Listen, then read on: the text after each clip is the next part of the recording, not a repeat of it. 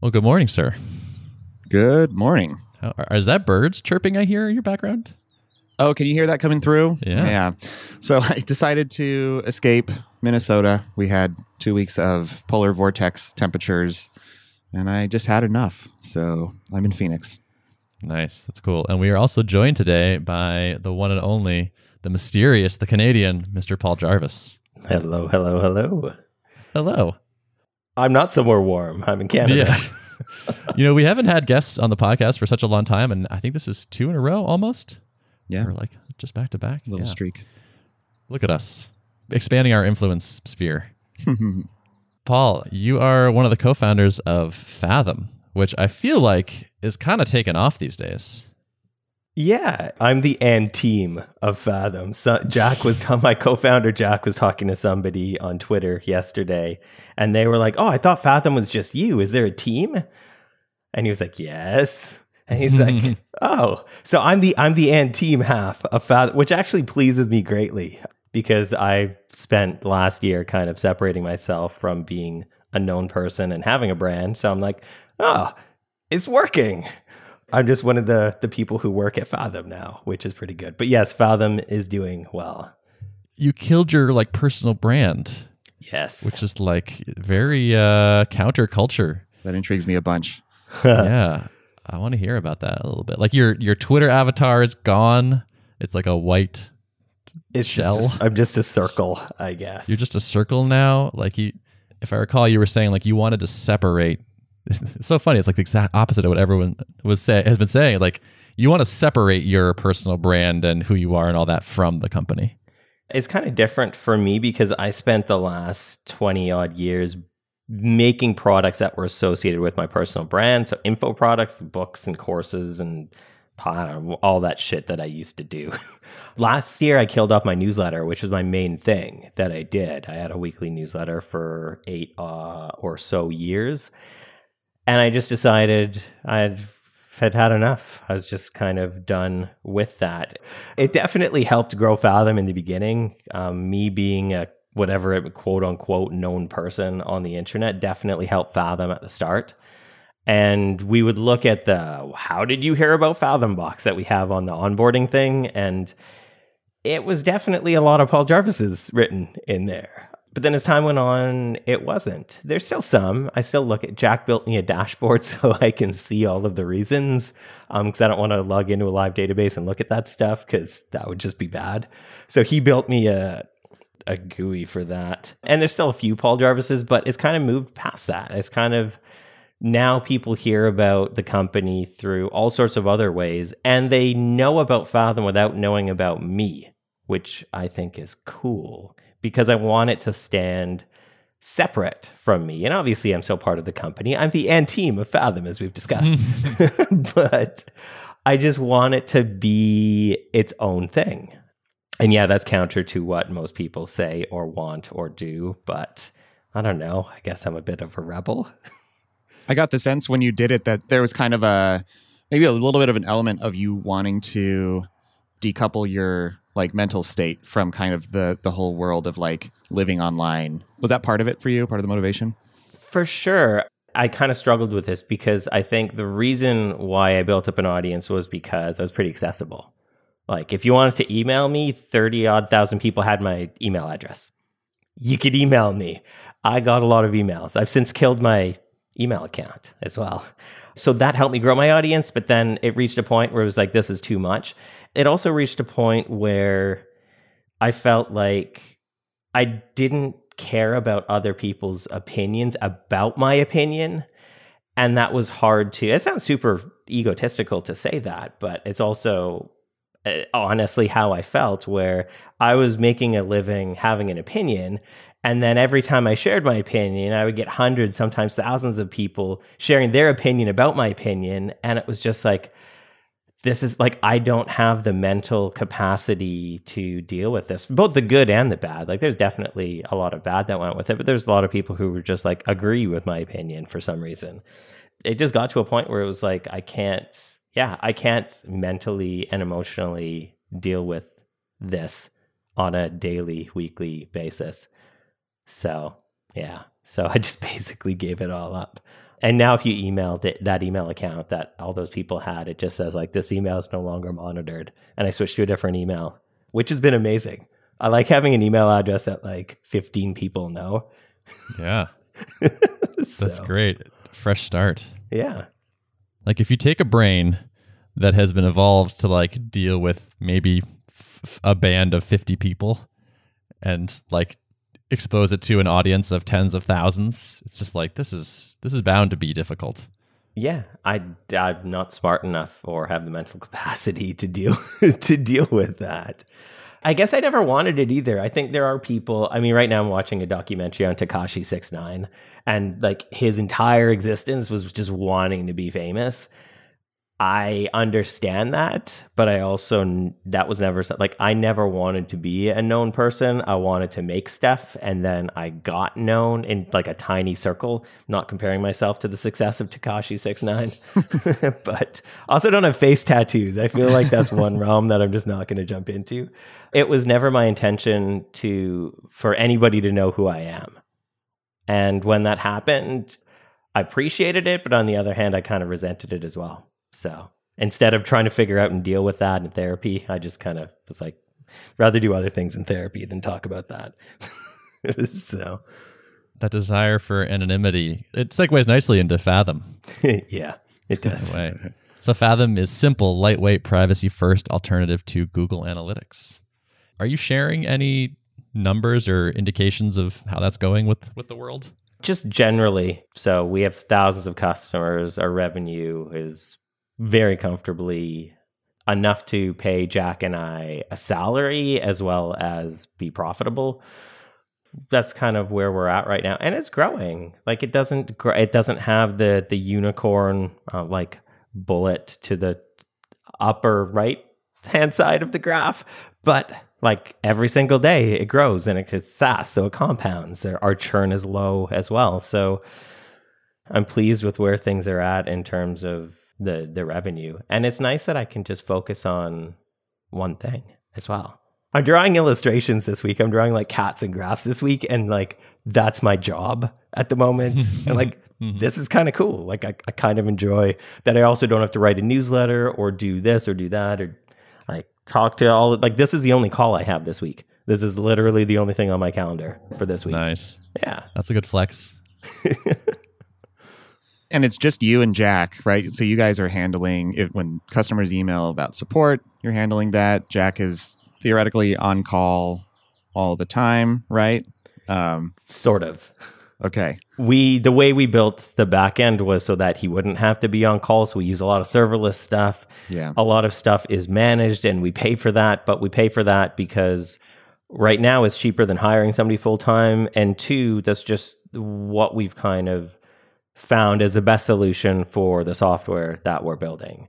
So when we were getting DDoS and stuff, like he did get text messages quite late, a couple nights before we solved for that. But for the most part, yeah, he's working on data migration right now, which, yeah, is all consuming. And my wife keeps making fun of me because she's like, he's working on real stuff and you're drawing cats all day on your iPad. Like, how is this a partnership? But both things need doing. Yep. So you have this work habit or something of shipping major versions of Fathom as like discrete elements. I emailed you about something and you're like, oh yeah, we're going to do that in V3.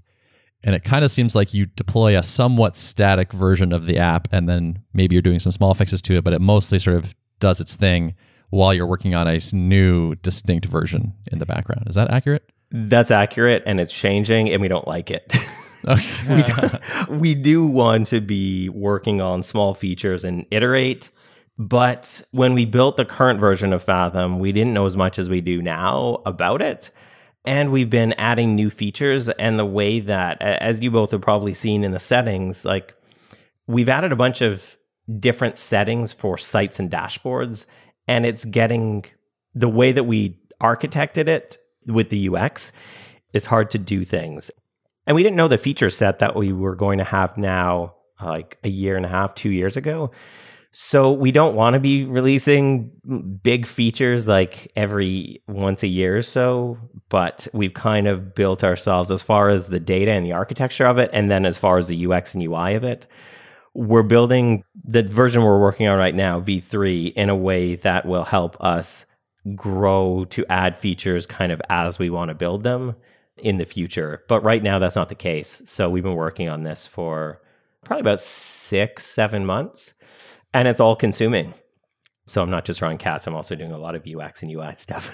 But we don't want to be there, but that's where we are. And come April, that will change. And I'm very much looking forward to just like, hey, let's build this feature. Okay, that's what we're working on, instead of, okay, let's overhaul all the data architecture, all of the interface, all of the flows. Yeah. So I was like, well, Paul's a smart guy and Fathom's doing well. And they're doing this interesting like major version thing. And I was like, should we be doing that? Is that a good idea? And I don't think it is. It's funny, like it just makes it clearer to me, like it can definitely be a trap to imitate something you see, even if it's being done by a successful company. Because just because they're doing it doesn't mean it's good actually. Yeah. I'm happy with V3, and I'm happy with the fact that there's going to be a lot of cool stuff for our customers that happens all at once. But as well, like that when we launch it, I know support is just going to skyrocket. I'm also working on all of the documentation and training video, like all of the things that go along with. We can't just ship a release and be like, yay, pop the sparkling apple juice or whatever. It has to be...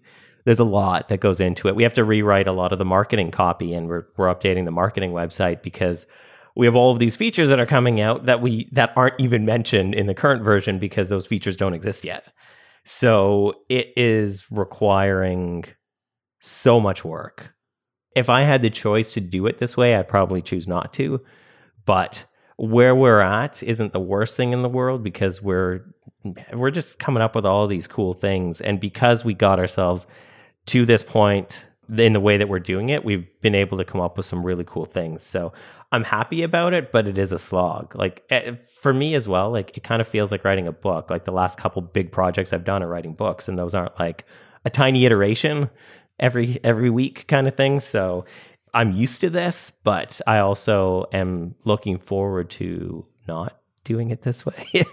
So when you mentioned that support, you're expecting that to spike up quite a bit. And support is something that's been kind of on my mind. I've been kind of dealing with, so I did a product hunt launch for SavvyCal last month, and that sent a huge wave of customers and I fielded like 1,500 support emails, just like people asking questions. A lot of people just giving like initial feedback. I ask a couple questions in the first email that goes out.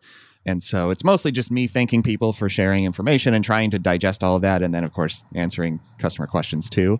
But I found it, extremely difficult to make forward progress on the product while also fielding all of that. And so I've been thinking like it's probably time to get some help on the support front. But I mean, I'm kind of inspired by the way you guys operate, by kind of the stuff you talk about in Company of One, like the idea of working with contractors or people who are just really skilled at a particular discipline and like tapping those resources as opposed to, trying to like grow those resources in-house.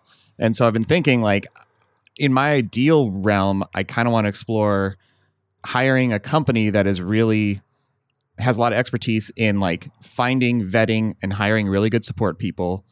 And I'm not talking like outsourcing for cost reasons to a foreign country or something where they don't speak English. I'm talking like, probably an expensive service, but one where I'm not managing the day-to-day employees who are doing the work. And I'm curious what you think about that model, or if you've like thought about how you might, expand support for that. Yeah.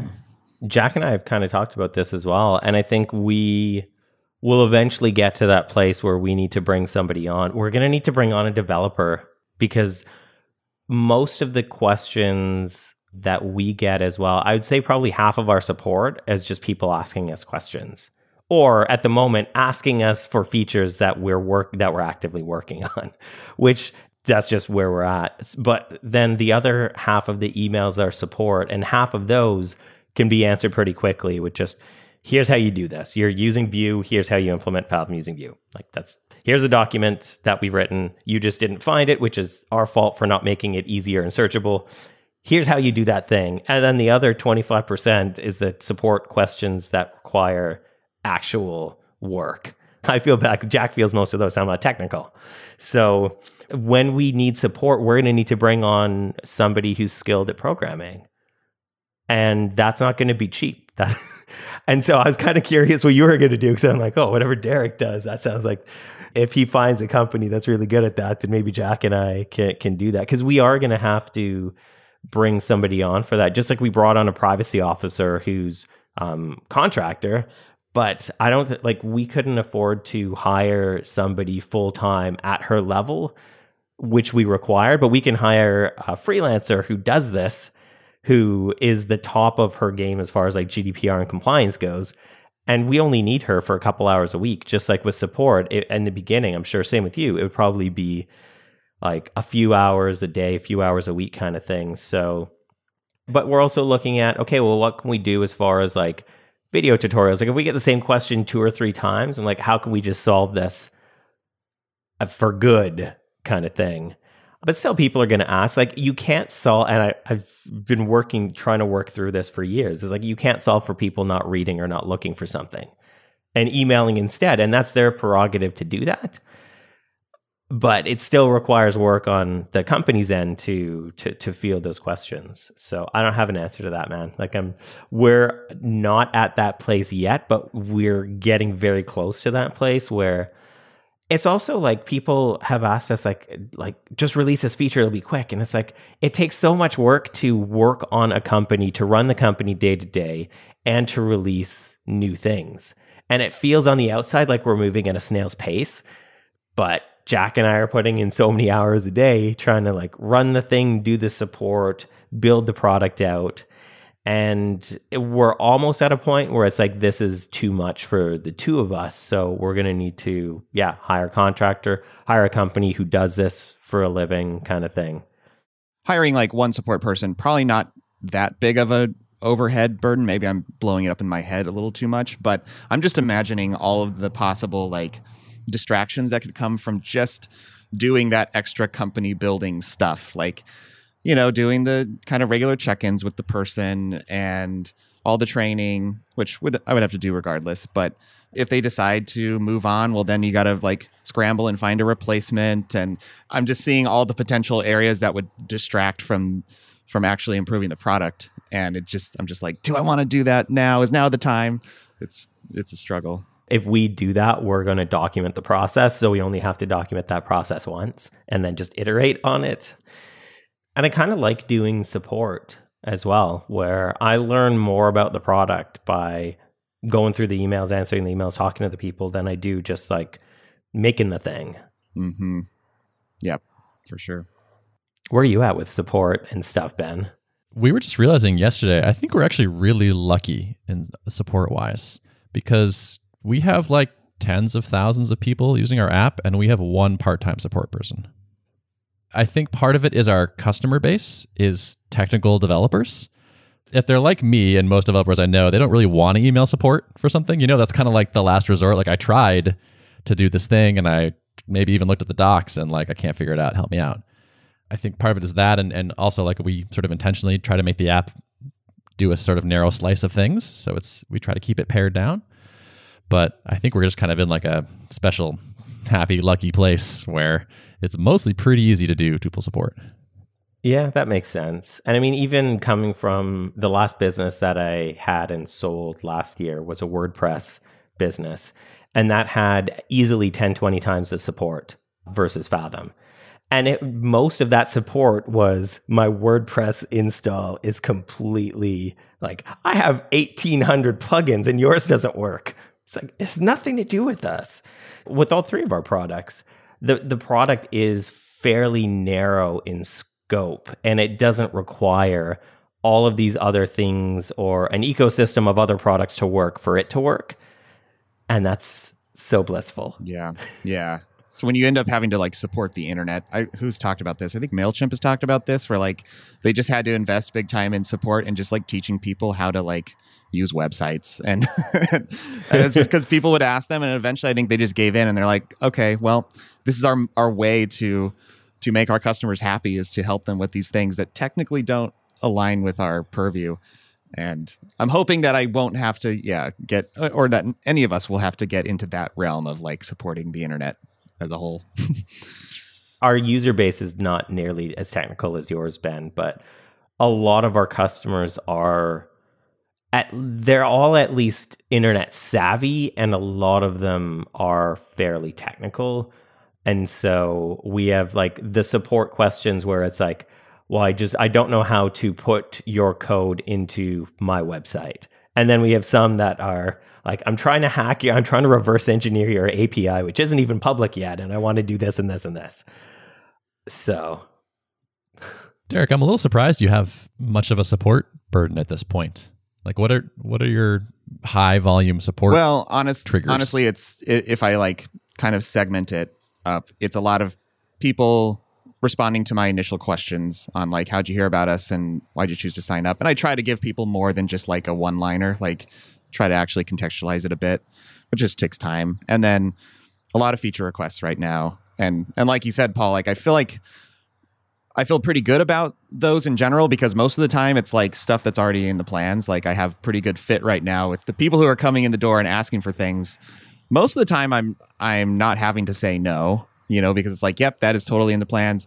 And my typical way of responding is like, I'll circle back with you when I have an update on progress on this. And I just like drop them in a little checklist on the ticket that I have filed in the system. I don't know, try to give people some sense of like when it's coming, like, is it in the near term, is it in the far term, and like how important is it for them. So usually there's a little bit of a back and forth on like, is this on the range of like nice to have to deal breaker? Where does this fall for you? And all of that is like really valuable inputs into product development, obviously, but it just takes time to kind of have those back and forth conversations. And then I would say probably like 20% of them are people who are confused about how to use the product, which is, I'm pretty surprised by and pretty happy with that, because we don't have a ton of docs. Like I build KB docs kind of as questions arise. If I feel like, this will probably come up again, or this has come up multiple times, I'll like write the answer in a KB doc and send them a link and say, hey, I just wrote this up. Like, let me know if this answers your question.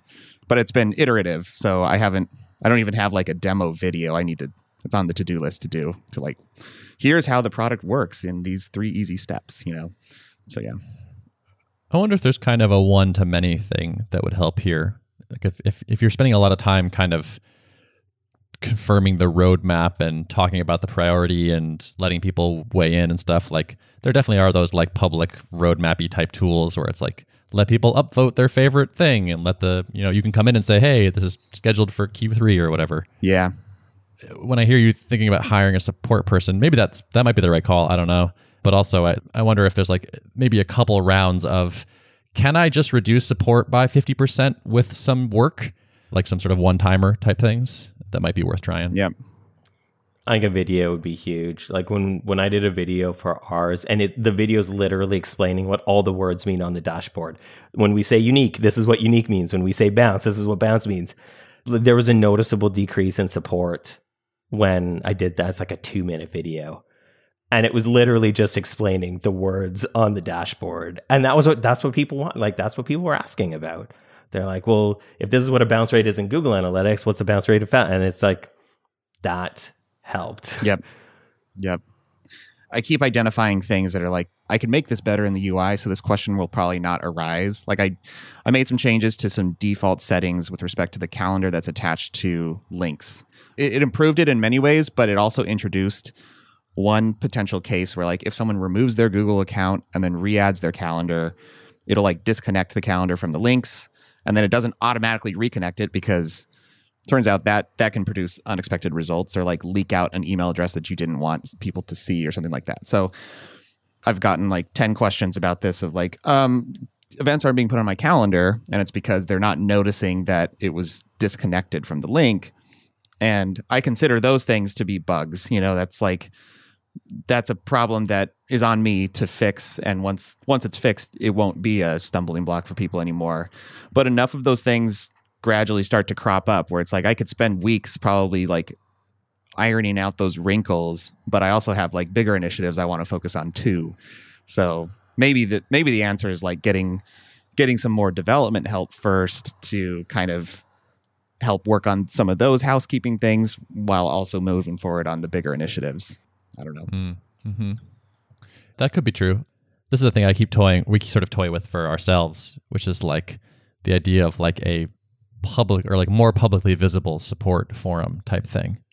Because if people are bumping into this rough edge, but a lot of people are emailing you the same question about that rough edge, if you don't want to prioritize the time to fix it now, you could at least have a thing, which is like, there's this thing, we know about it, here's the workaround, and then anyone, like other people can kind of self-help there. Yeah.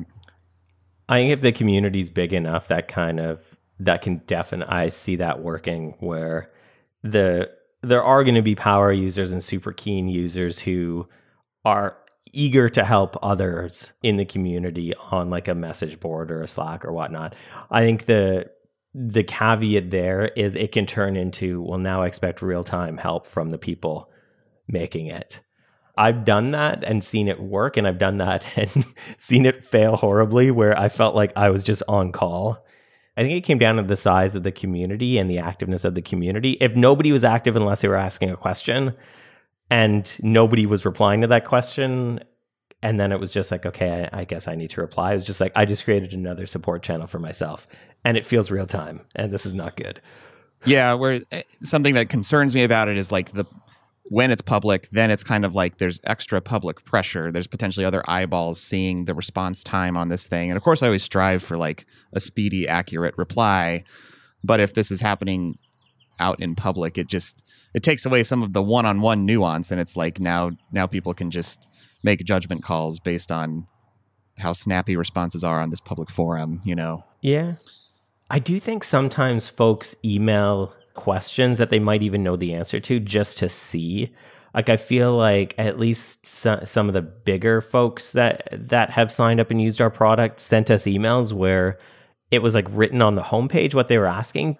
And those used to annoy me. And now I'm like, I think I kind of get these and I'm happy to kind of answer them and make these people feel like it's not just going to be, we'll get back to your email within like 7 to 14 days. It's like, no, if me or Jack are going to reply, typically within the hour if we're awake and typically within 15 minutes if we're awake. And it just feels like sometimes people just want that reassurance. Like, okay, if I'm going to be spending a bunch of money with this company, is there somebody on the other end who has my back? I'm like, yeah, we totally do. That's us. We're here. So. You just want to do some quick updates? Sure. Talk about what we're doing? Yeah. Yeah. Cool. Okay. So for me, we'd had some founder time yesterday, which was awesome. So we've been kind of like working remotely, separating, that kind of thing. But we got together yesterday afternoon. Spencer, Joel, and I did. And it was so nice. It was just like, I remember why I started a company with these people. They're good. Like, it's fun to hang out with them. We just like legitimately like each other. And it was like really pleasant to like hang out and like spend time and talk about the company. And we like took a long walk outside while talking about a number of things, which I think is like a really kind of a nice discussion format, I guess, because you gives you something to do, kind of like keeps your brain active. It's like walking meetings, I think, are underrated in general. Mm-hmm. Agreed. And so we did like just figured out when we're going to do our next like quarterly retreat for planning, made some decisions about things, settled on some strategies for the year, and it just like was like nice. I like came out of it very energized. You seem pretty zen. Like you seem like it. Awesome. Yeah, I feel good. It was like some things have been up in the air. We made some decisions. Everybody's on board. I think we reached some pretty good consensus on a bunch of things. So yeah, it felt really good. I'm optimistic. By the evening, I was like, oh man, life is good. Like this is going to be great. We're going to make this product so good. It felt good. Nice. That's good. Yeah, I mean, I think that it is important to re-energize yourself from time to time because it can turn into a grind, and before you know it, it feels like these startups take a lot of mental effort and energy, and it can suck a lot out of you if you don't deliberately recharge, right? So that's Totally. good. And for me, the social part is like the fun part. So to like be working remotely and not see each other is just like it's like the least fun part for me day after day. So that was cool. And I've also been working to figure out how we're going to improve our onboarding. We got some onboarding problems. And I've been working with our designer for a bit, trying to figure out what is the struggle has been like, what is a concrete set of problems that are important and solvable in about a month that we can bite off here? Because like we got in the weeds so fast because there's 10 different things that could be better. And they all kind of fall under like onboarding, kind of. But in fact, like it's like you can't, no human could ship this in any reasonable amount of time. This is too much. So trying to figure out like what are a couple problems that we could make better than they are today? Not fully solve, not the most glorious version we could imagine, but just like push it forward a bit. And that was a challenge. Those meetings are tricky. It was definitely a bit draining. What's the model for prioritizing then? You get the big list of things all the things you want to work on, then you narrow it down. What are the parameters for narrowing? Yeah, I wish I had a better answer to that. I'd say right now it's pretty ad hoc. I mean, in the past, we've sometimes ordered things by like impact, confidence, and ease, like assign some scores and do a weighted list there. But most of the time, it's kind of more like today, we were just kind of like, all right, I think like balancing impact and how confident are we can ship this in the amount of time that we want to dedicate to it. So yeah, it was by gut feel, I guess, is my current prioritization system. But you're kind of doing that impact ease, like all that is happening behind the scenes when you're developing your gut feel, right? I mean, it's whether it's deliberate or just kind of like you intuit it. Yeah. If you trust my intuition, then yeah, I guess that's happening behind the scenes. But maybe I'm just making uninformed guesses. It was funny. We had this call. And then we hung up, and I was like kind of sitting there thinking for a while. And then like while I was like off, like making a cup of coffee and just like letting my brain kind of relax, something popped into my head that felt like possibly a really good solution to some of the problems we'd have. And so like I started kind of rapidly sketching some stuff out before this podcast. So as usual, the subconscious was chewing on it, and I think I may have come up with a good thing while not really thinking about it. I'm excited. It'll be nice to kind of unnarl that part of the app, which has not really been improved on for quite some time. Yeah. It definitely feels like something that you'll want to just chop up into as small chunks as possible and just start piecemeal shipping them out. And then, yeah, the devil's in like ordering those, like what's the most, highest priority, highest impact. But yeah, I mean, you can probably really start making little baby steps of progress on that. Yeah, the like perfectionist in me wants to do the big bang. Like, no, we got to figure out the core thing here and solve all the problems by making a fundamental shift. And it's like, yeah, that's so risky and so hard. So just maybe chill out and like, is it going to be better next month if you do this? Yeah, it'll definitely be better. All right, well then just take that one step. I also think there's something to be said for not throwing too much difference at a user at once. I mean, I know I'm doing that right now, but ignoring that. Yeah, right, exactly. This will be for new people only. True, so yeah, I think onboarding. It's not so much a change, but it is. I am kind of fighting my natural tendency, which is like I tend to want to focus on like improving the product for existing users, and I don't want to step back out and like delete the app and like create a new account and do it from scratch and like see all the ugly stuff along the way. It's just like, let's just make good software. I don't want to think about where should you confirm your email in this process or something, because it's just less inherently appealing to me. But then like I started building some analytics dashboards for our funnel, and it's like, wow, there's a big drop between here and here. Like that's unfortunate. We're kind of not helping people out. So let's do better. Yeah, because it's arguably one of the most important parts of the product is the on-ramp into it, right? So, but I'm with you on that. It's a lot easier to get really comfortable focusing on like the nitty-gritty internals of the application as opposed to the first run experience. Right. And yeah, and it makes my life better because Yeah. I use the app as a already fully onboarded user. Right. Yeah. And that's my kind of like model user in my head is that. Yeah. But yeah, especially for an app like ours where like the right successful trial is potentially thousands of seats.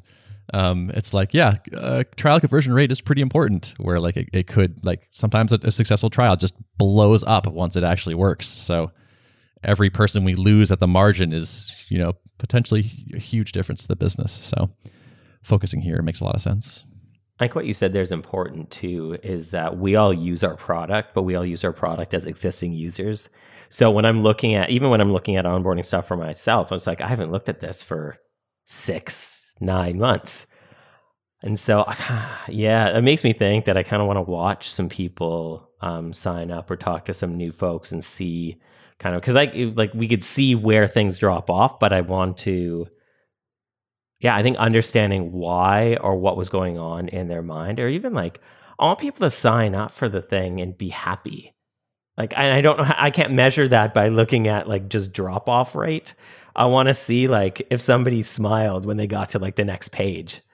Totally. So I think I need to spend more time doing that. You're right. We're doing that as part of this effort is like bribing people to record themselves signing up. Because I've literally never done this and not been like, have just like 100 head slapping, oh my God, moments about like how bad the onboarding is because you just can't see it anymore after a certain period of time. Yeah. It's hard to convince yourself to like, I kind of want to naturally avoid that. Like watching users use your product is always one of the most painful things in the world because it's like, am I ready to feel really self-conscious about the whole entire product? I don't know if I have the strength to do that right now, but it's always worthwhile. It's like watching a video of yourself performing in some way.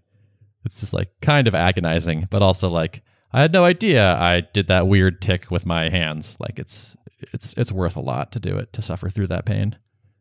Derek, do you want to do a update? Yeah. So I'm taking like partial vacation this week. I've been hiking around a bunch, but managed to wrap up kind of a major UX overhaul pass on the scheduling page itself, trying to address like a bunch of little issues that have cropped up.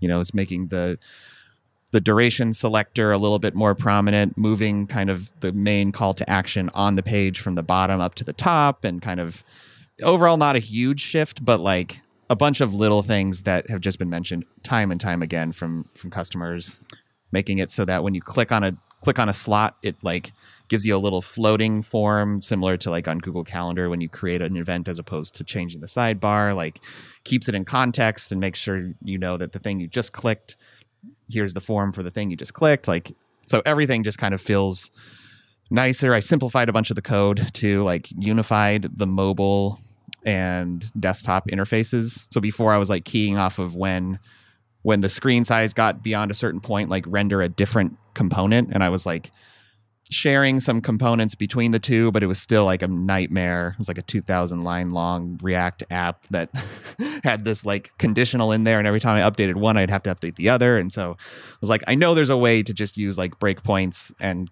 some fancy Tailwind wizardry to get these things under one set of HTML. And so I was like, okay, I'm going to see if I can make this happen on this pass, and was able to get that done too. So feel pretty good about that. I did accidentally ship a bug, which it's a head slapping moment. Like, shipped it early in the day. Then I went off and hiked for a while and came back, and there were a few support tickets that were like indicative that something was going on. It's like, damn it. I hate it when that happens. So it led to kind of a cocktail of different circumstances would lead to an event getting put twice on someone's calendar when someone booked. And it would spin up like 2 different Zoom meetings. Like they'd be different Zoom meetings on the different events. I basically went through, figured out everyone who was affected, and emailed them manually. So it took like an hour and a half, and sent them links to like, hey, really sorry. Here's what happened. Here's the links to the duplicates.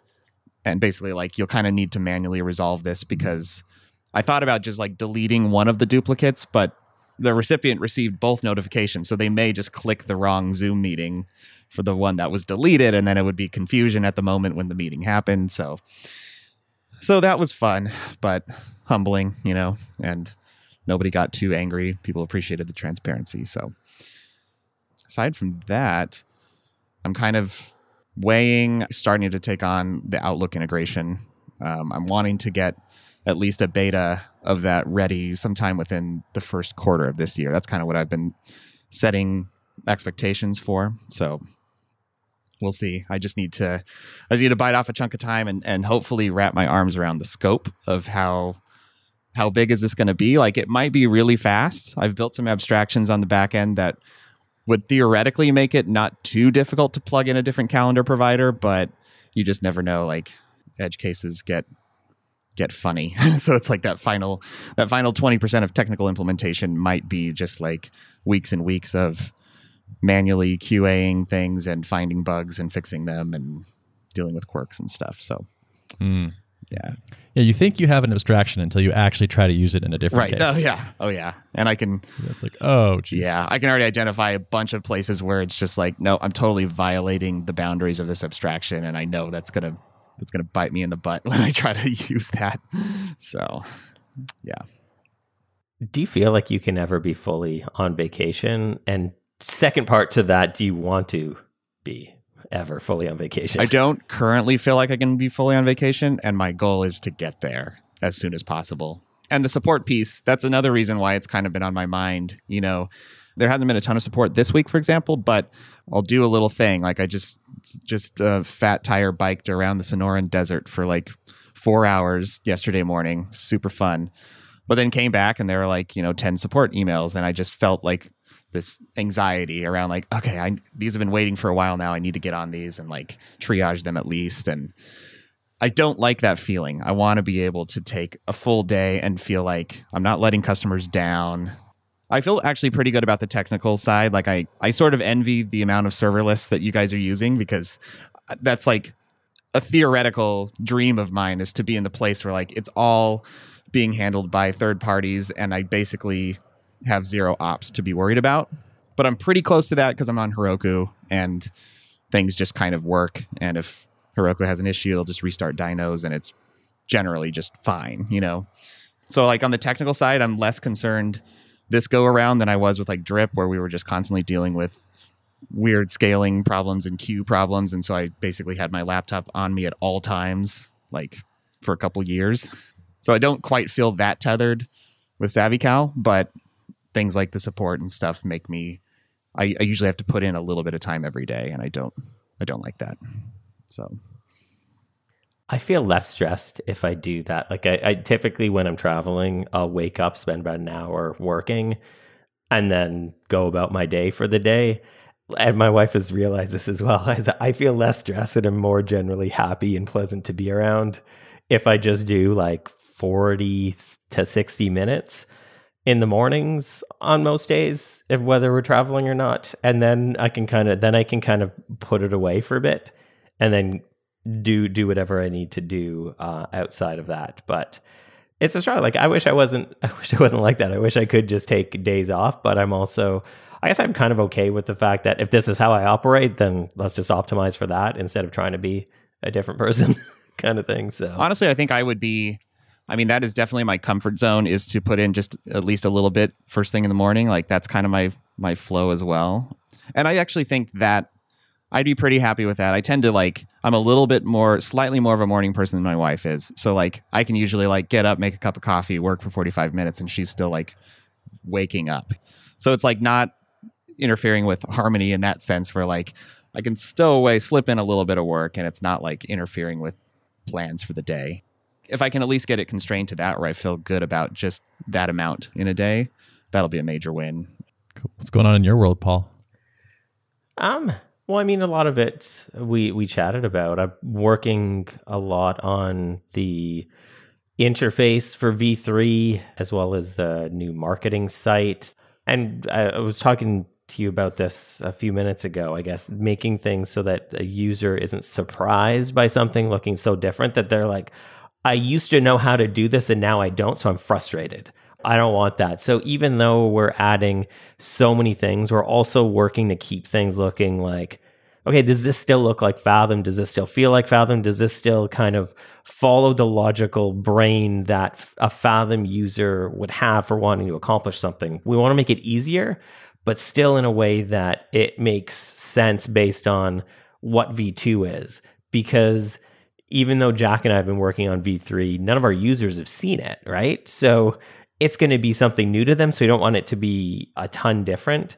So a lot of that, Jack has been working a ton on the data migration piece, which has been a lot, but we're just about, he's probably migrating data right now as I talk to you guys. So it's better for me than him at this specific second. I'm at the point in quarantine where I just feel like I'm getting a little bored of Groundhog Day and everybody has said like, well, nothing's changed for you. Like you worked from home for 20 years. So like, it's no different. And I'm like, yeah, but I still used to leave my house. Like I still used to actually go hang out with friends. I'm actually doing that next week. You brought up like going for a walk, and I'm doing that with a friend next week. So I'm like, I can still actually do more things than I do. The weather's getting better because I want to bike right now, but I'm too much of a wimp to bike in the cold. So I'm looking forward to change right now. A lot of things with the software has been the same for a year. Life within quarantine has been the same for a year. So, and now as things start to like, there's an end in sight conceivably to things. I'm just like, I'm starting to feel like I want to get to the next place because I've been in this moment in this place for so long. So I have been kind of stressed out and frustrated by that. And the fact that things are going to change soon is both appealing but stressful that they haven't yet.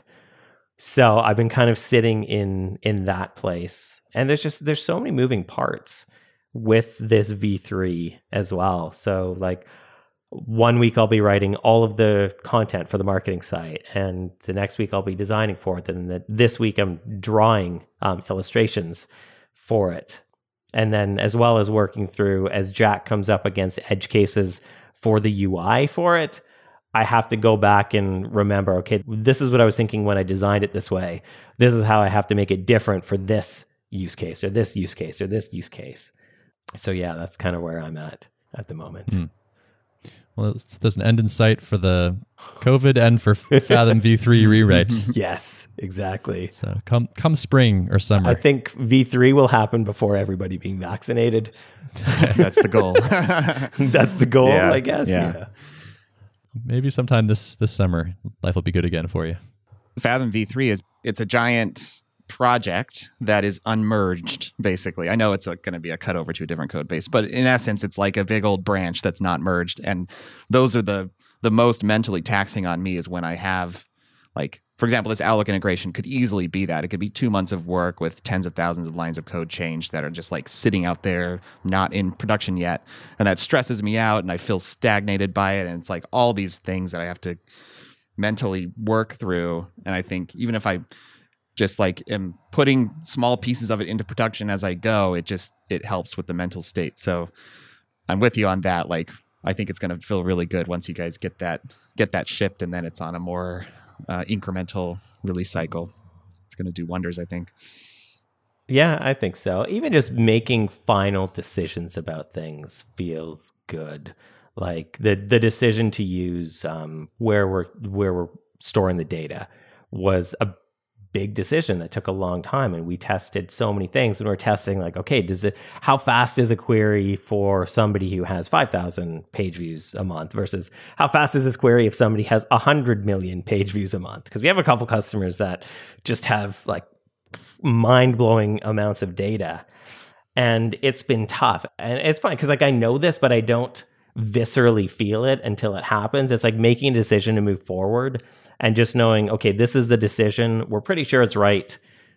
We've done our due diligence and research, but this is the decision we're making. We're not changing our freaking minds on it.